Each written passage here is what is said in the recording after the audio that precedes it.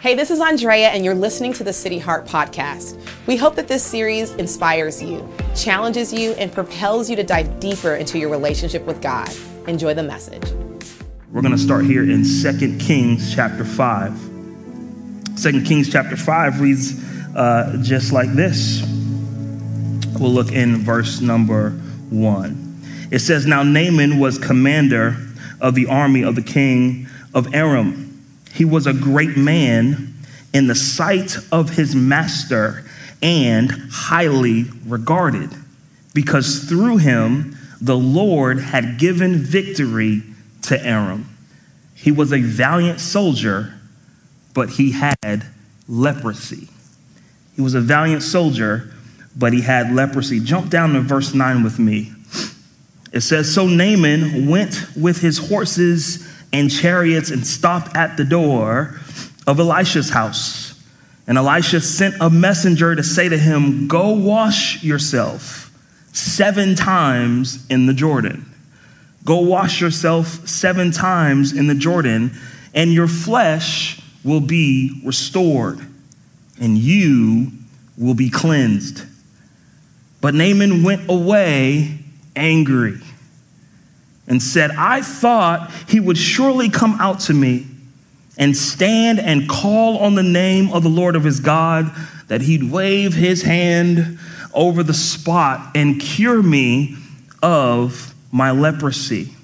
Are not Abana and Pharpar, the rivers of Damascus, better than any of these little janky stinking waters of Israel? Isn't it better? Couldn't I wash in those, our pure water there, and be cleansed?' So he turned and went off in a rage.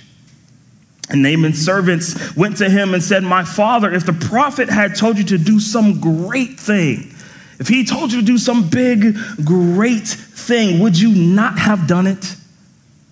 If they told you to do some big, great thing, would you not have done it? How much more then when he tells you, wash and be cleansed?' Verse 14 says, "So he went down and he dipped himself in the Jordan 7 times, as the man of God had told him, and his flesh was restored and became like that of a young boy." If you have something, leave it there in that 2 Kings chapter 5. We'll come back to that a little bit later. I want to check out one more verse to kind of frame out where we're going today, and that's in the book of Matthew, Matthew chapter 5. Matthew chapter 5. And we'll look at verse number 13. Matthew chapter 5. Matthew's obviously in the New Testament of your Bible. So if you don't know your Bible, just split the Bible in the middle, hang a right, and eventually you'll run into Matthew when you see the New Testament.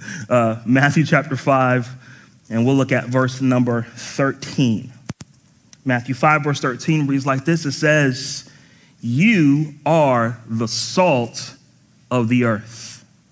You are the salt of the earth. But if the salt loses its saltiness, how can it be made salty again? It is no longer good for anything except to be thrown out and trampled underfoot. You are the salt of the earth, but if the salt loses its saltiness, how can it be made salty again? It is no longer good for anything except to be thrown out and trampled underfoot." Bow your heads, let me pray for you today.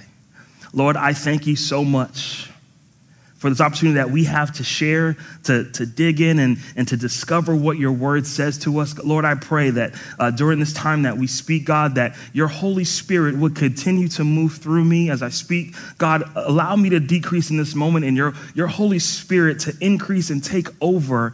God, that the words that your people hear today are not my own, not my opinion, God, but they're what you want communicated. They're what you want them to hear today.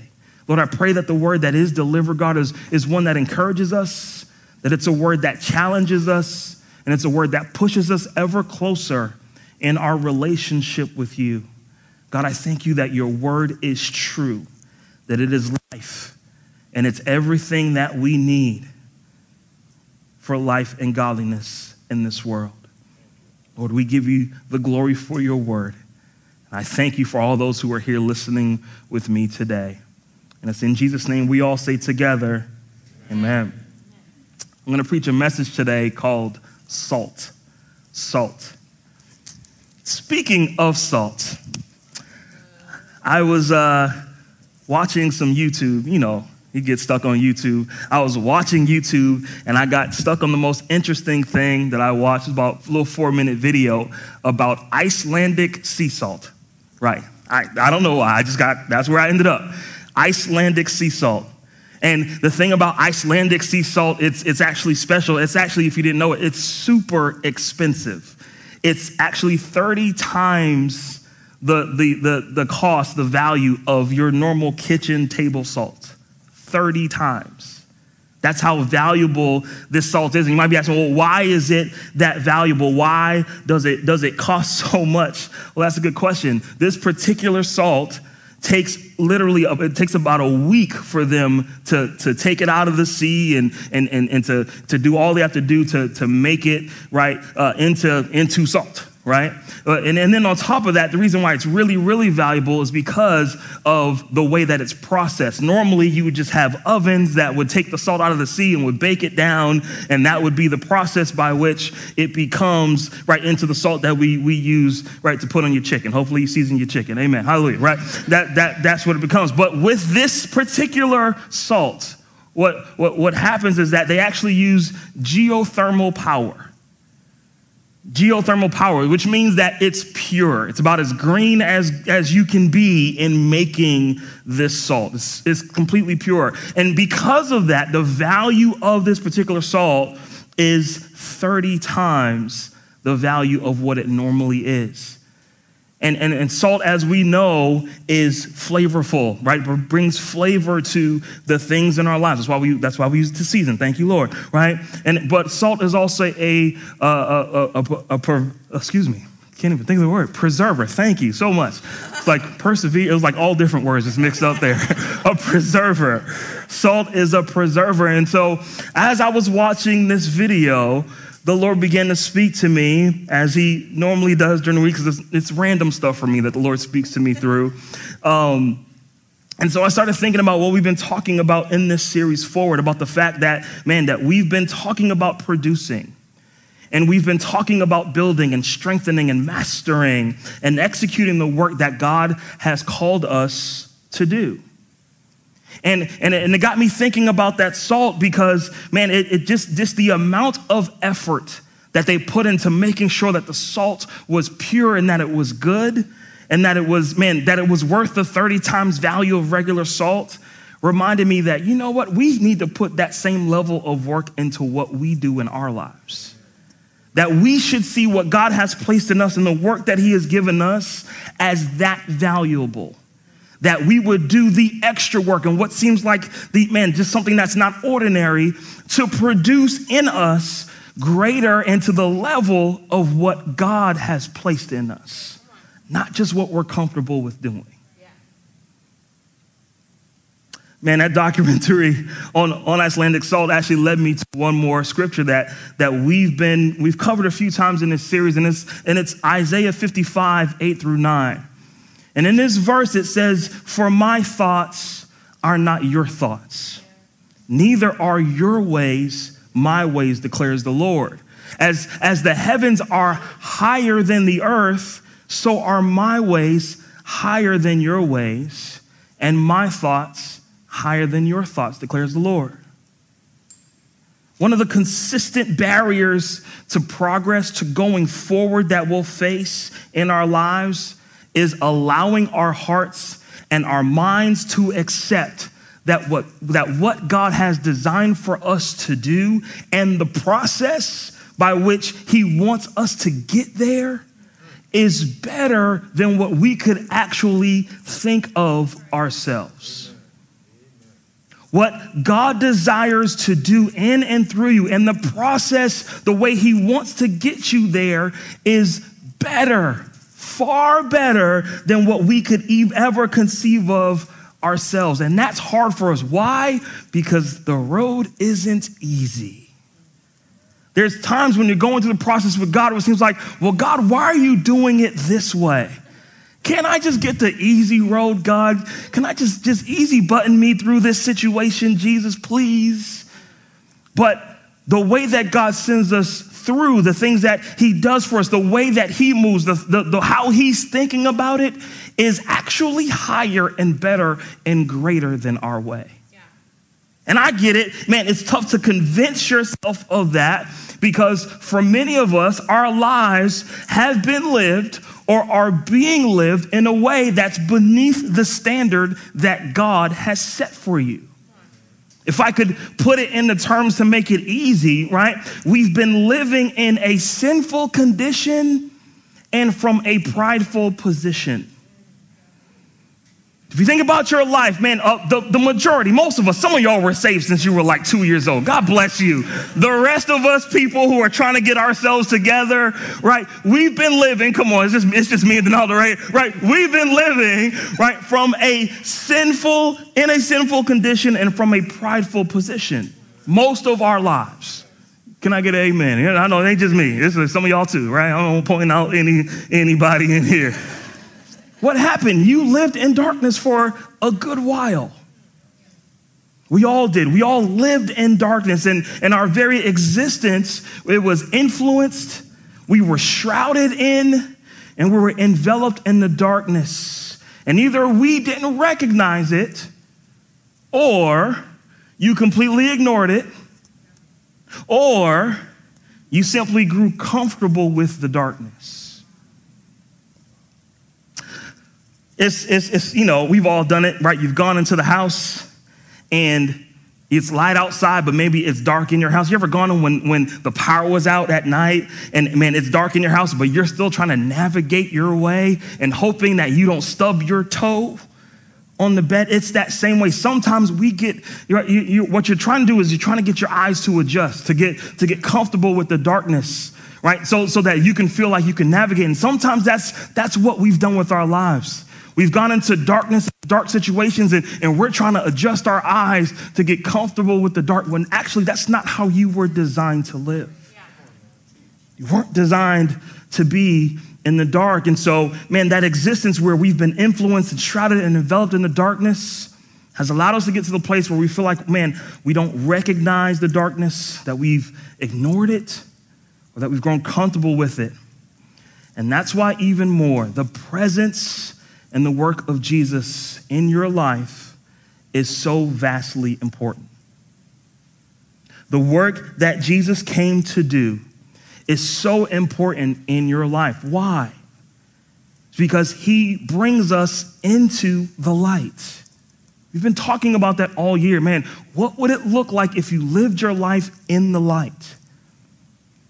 This work that Jesus did when he came and he lived on this earth and he died with our sins on his back, right? That is literally this work that's so important. That's what brings us into the light. That's what helps us to leave the darkness that maybe we ignored, or man, maybe we tried to act like we didn't see, or maybe we just got comfortable with. When Jesus came, he shined a light into your life. And that helps you to understand and to discover what it means to not be in the darkness. We've been reading 1 John 1, 5, 10 throughout this series, and it says this is the message we have heard from him and declare to you, that God is light, and in him there is no darkness at all. And if we claim to have fellowship with him and yet walk in the darkness, we lie. It's not that God that lies, it's we lie, and the truth is not in us. But if we make a decision, if we decide to walk in the light, if we decide to go forward with Jesus Christ, right, as he is in the light, we have fellowship with one another, and the blood of Jesus, his son, purifies us from all sin. What does it do? It helps us to escape the darkness that we've been experiencing. It helps us to get uncomfortable with the darkness that we've gotten comfortable with. It helps us to see and to recognize the darkness that we've just been ignoring in our lives. It's the work of Jesus. And so what we have to do, right, is allow our mind and our heart to accept that his ways are higher and better than our ways, and that his thoughts are higher and better than our thoughts. That's not easy, to get our minds and our hearts to do that, to recognize that walking in the light is better than being in darkness. It's because we've gotten comfortable with it, or we're ignoring it, or we don't recognize it. But when the Lord comes in, man, he actually reveals the fact that we're in the darkness so that we can make a decision to find the light. And when we get into the light, we've been talking about this over the last few weeks, that what's found in the light, we just read it in that verse, what we find in the light is freedom and fellowship. What we find, what we're desiring, what the reason why Jesus came to this earth is so that we would have freedom and fellowship. This is why he's saying, walk in the light as I am in the light. And that freedom, what does that look like? It's where your life is whole, holy, and healthy. I'm going to say this till my face turns blue till y'all get this. I'm going to repeat it over and over and over again until it drives you crazy. That freedom is when life is whole, holy, and healthy. That's the life that we actually desire. But also beyond that, what we also desire and should desire is fellowship, where we have a connection with other people, right? That's outside of just ourselves. And what is that fellowship? It's where you are able to interact and connect with others in a way that is mutually beneficial. So it's not just about me, but actually it's about me connecting with others. And this is why the Lord came, and this is why he did all that he did to reveal the light that you were consumed in darkness in, right? So to take you out of that so that you could experience a different way of living, so that you could experience freedom and fellowship in your life. And maybe you've never experienced that before, but the Lord came so that you would have that experience in your life, that you would reap the benefits of that. And that is the goal. That's the goal for us. But let me say this, none of that is achievable if we don't evaluate our lives. You won't see the need for the light if you don't take a look into your life. Evaluation, consistent evaluation of your life will help you not only walk into the light, but actually stay in the light. It's evaluation. It's making, right, a judgment or an assessment, right? It's making a determination in your life. What you're doing is you're taking a look into your life and looking and seeing, okay, what's the true condition? Maybe I was walking in the light for a while, but I stopped. And now, man, I'm noticing darkness and shadows coming back in. You have to consistently evaluate, go back and say, wait, I was walking in the light, but now that I recognize those shadows, man, maybe I should go and look again and make sure that I turn the light on in the back room. Maybe I need to look in that closet again and make sure that the light is still on in there and I haven't shut it off. Trying to ignore and trying to forget and trying to act like I don't see the darkness that's there. Evaluation is so important for us in our lives as we continue to try to walk into the light. Ephesians 5:10 says it like this. We read this early in the series. We said, look, we need to carefully determine what pleases the Lord. Carefully determine what pleases the Lord. Okay, well, Lord, I want to be in fellowship and freedom. Well, you know what the Lord's going to say to you? All right, I want you to do some evaluation of your life. I want you to carefully determine what pleases me. Are you looking at those things? I know it's a tough word because we don't like to do evaluation. I get it. I know that's why you're quiet. It's okay. I'm going to preach anyway. We have to evaluate ourselves. For every person, right, this consistent self-evaluation is us, right? It's critical because it's through us consistently judging ourselves consistently looking at ourselves and assessing ourselves that we can see if we are actually going forward. If you don't evaluate, you won't know. You can make assumptions that you are. You can see everybody else moving and you think you're moving in the same direction, but until you look into your life, you will not know.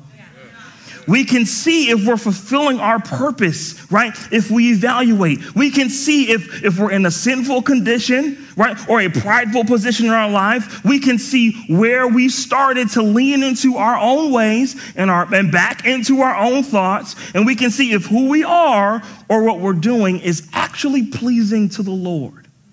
It's through evaluation. Evaluation is work. It's work, and it takes humility, and it takes honesty with yourself, and it takes a desire to improve. Because it's one thing to evaluate, it's another thing to do something with what you have evaluated. The success or failure of any endeavor may hang in the balance of your ability to do it. Even from a spiritual standpoint, it literally is going to require us doing that work. 1 John 5:8, we read the first part of this verse earlier. Look what happens after verse 7, right? If we claim to be without sin, we deceive ourselves. Right? Before we said, hey, you walk into the light as he is in the light, right? He does the work and he helps to purify us from all sin. And it says, look, if you get to the place where you are claiming to be without sin, if you think, hey, I've got it all together, what you're actually doing is deceiving yourselves. And it says the truth is not in you.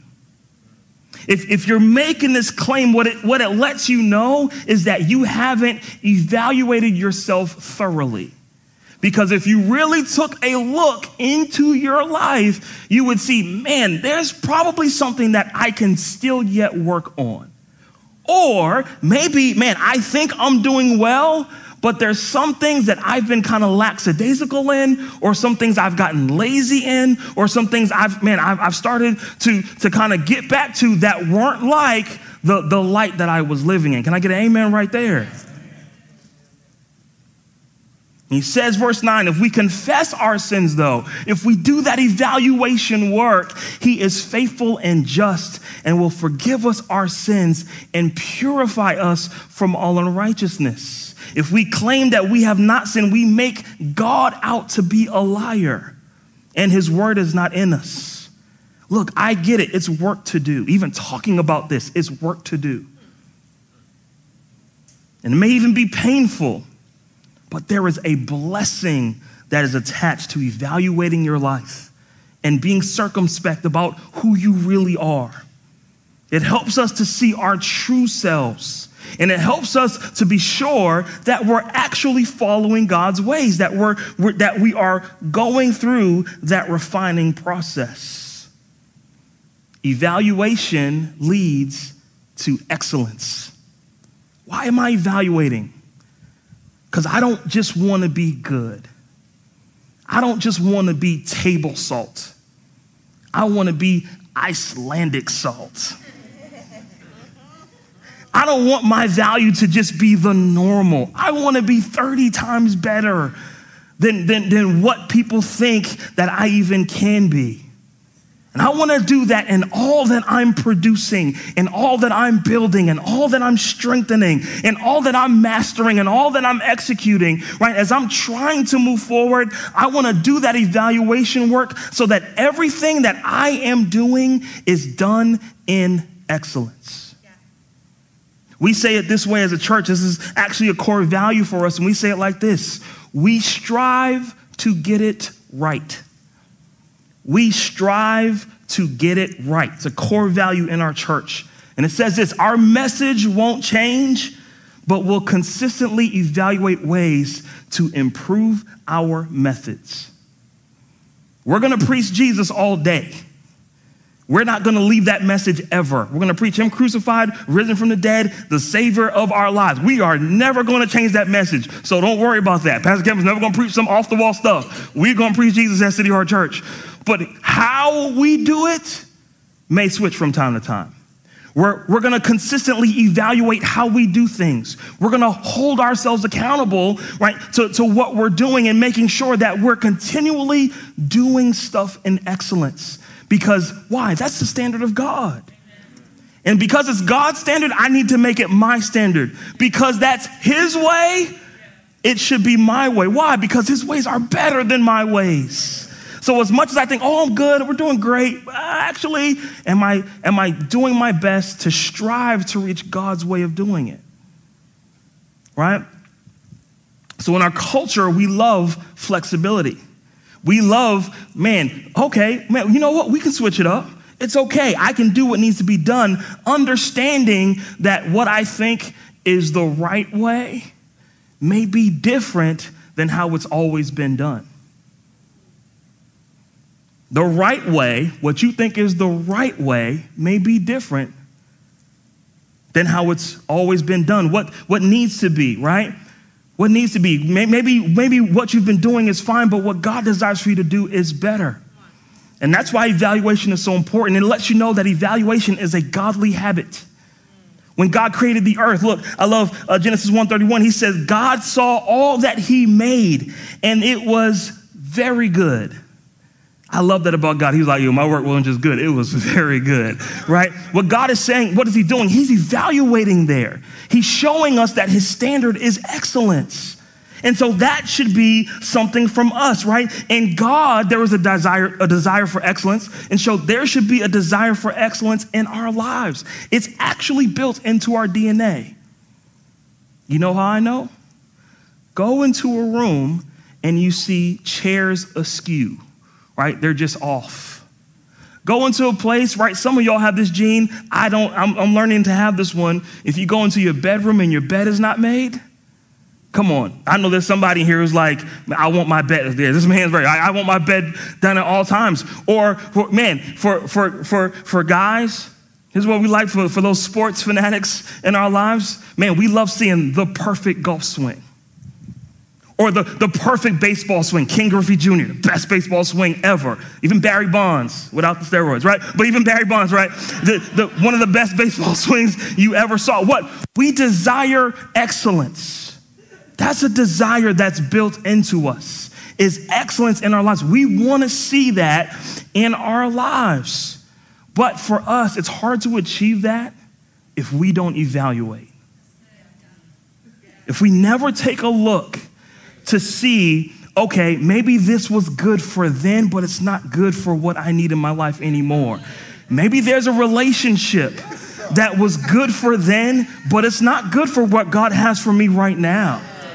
Maybe that worked when I was a teenager or worked when I was in college, but where God has taken me in my life, man, he wants me to evaluate that situation because the standard he's actually trying to bring me to is excellence.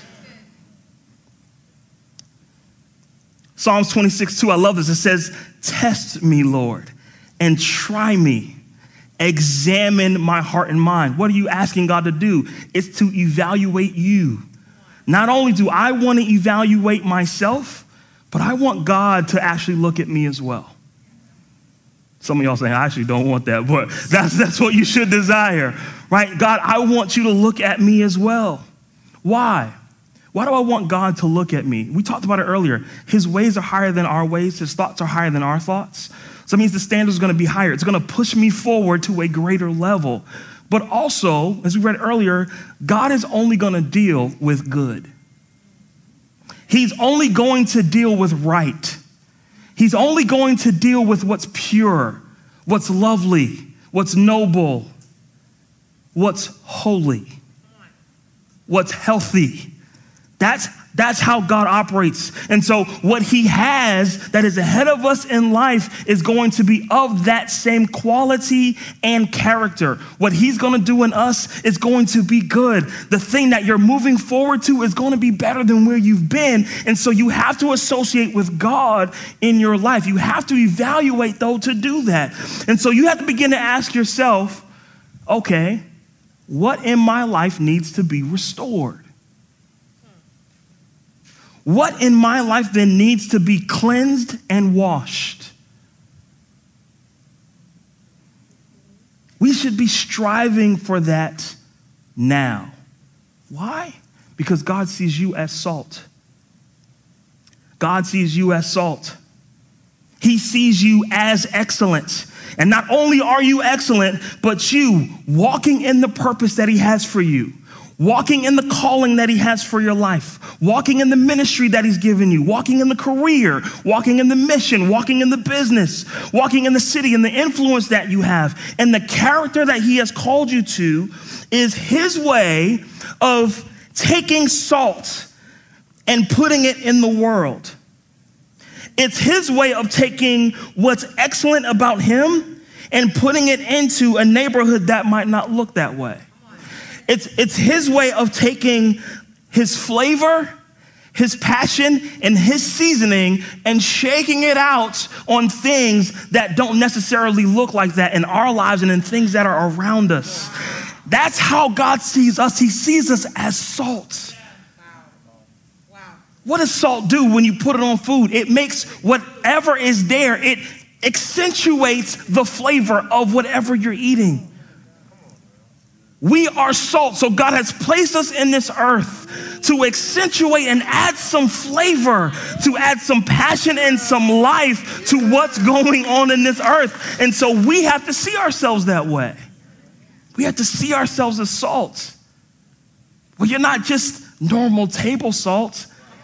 You're Icelandic sea salt.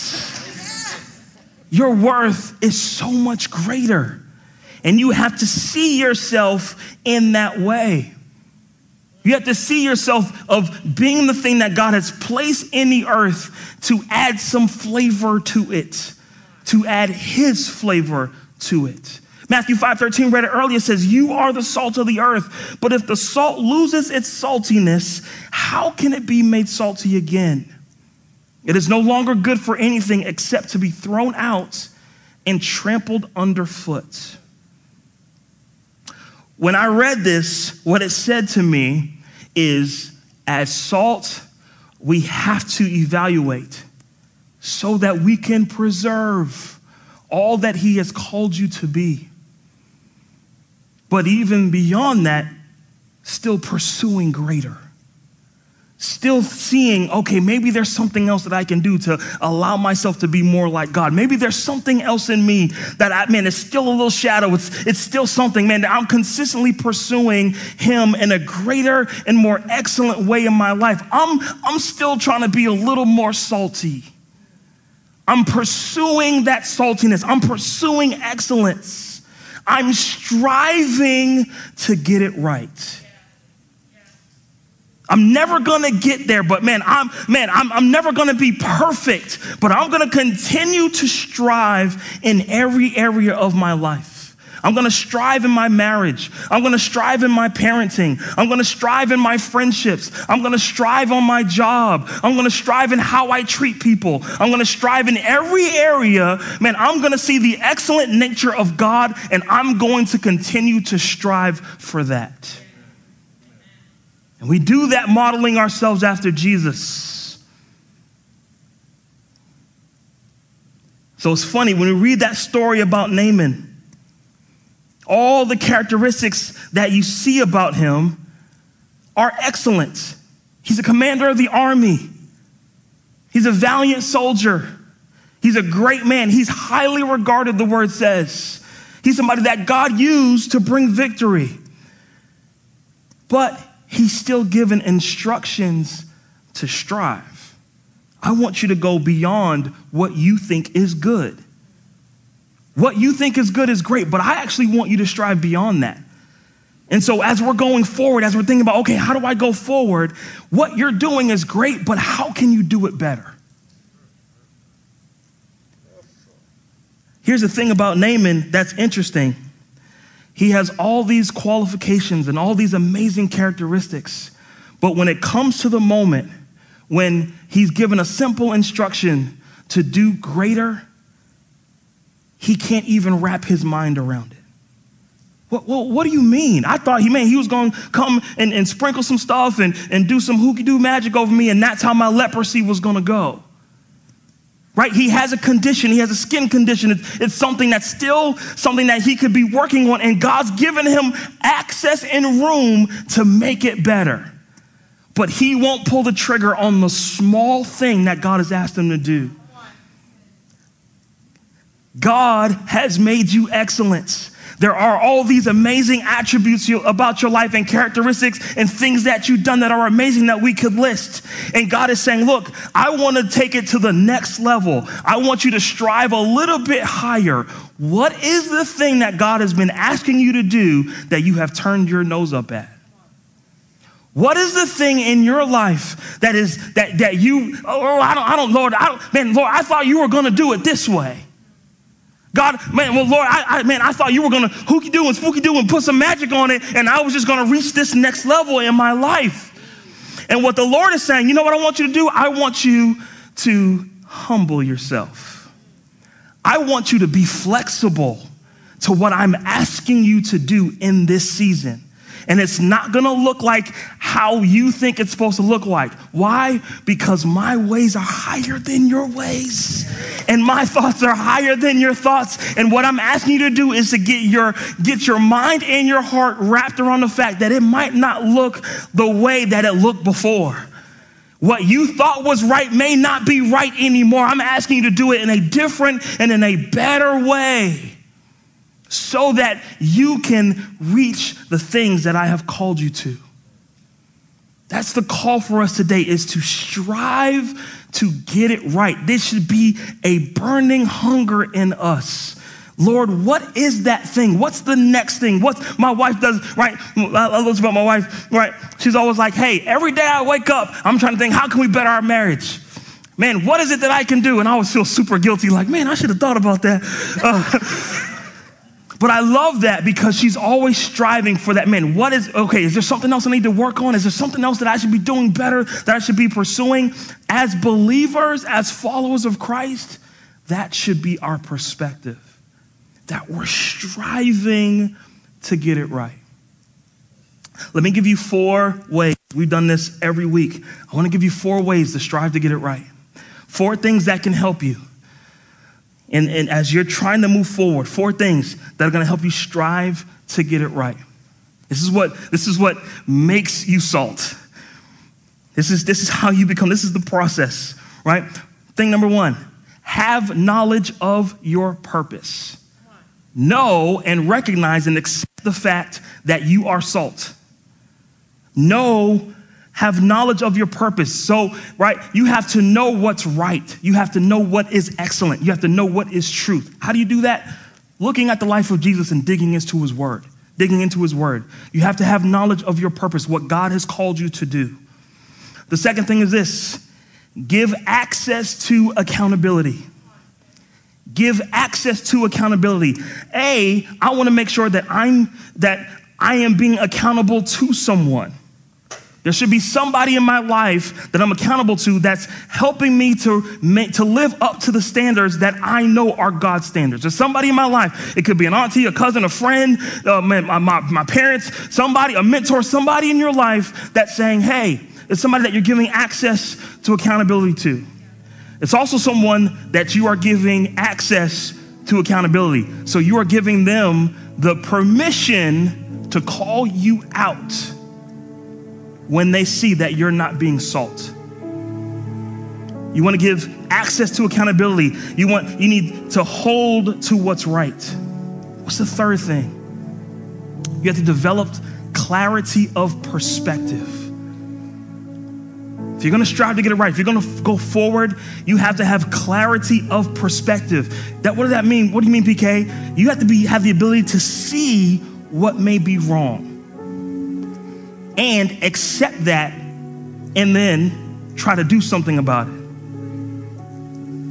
You have to develop that clarity of perspective. The last thing is this, and I'm done. You have to maintain flexibility. You have to maintain flexibility. What do you mean? Keep an attitude of willingness to change what's wrong. Keeping an attitude of willingness to change what's wrong. Matthew 5:13 again says, you are the salt of the earth. But if that salt loses its saltiness, if you lose the flavor, if you lose the purpose, if you lose the accountability, if you lose the flexibility to do things different, if you can't see what's wrong, then the word says that salt, if it can't do these things, it's no longer good for anything except to be thrown out and trampled underfoot. I don't believe that's what God desires for us. I believe that he desires for us to be salt. That's why he tells us you are the salt of the earth. You are the salt of the earth, and you are yet becoming the salt of the earth. You should be striving to continue to be the salt of the earth. When you look this week into all that we dealt with this week with the election, we saw so much division. We saw how divided our country is. But you know what I saw? I was sharing this with one of the leaders in our church, that I see an opportunity. I see an opportunity for us to really be salt. For us to be the flavor that God decides that he wants to pour out on this nation and on this earth. He wants us to be salt, to go into the neighborhoods and to go into our city, the friend groups that we have and the family groups that we have, and to live as salt, to begin to pursue a better way and live the standard that God is. Not thinking the way that we think, not going the way that we think is good for us, but actually saying, God, what are your thoughts on this? God, what are your ways? And how can I apply that to my life? How can we strive to get it right? Bow your heads, let me pray for you, Lord.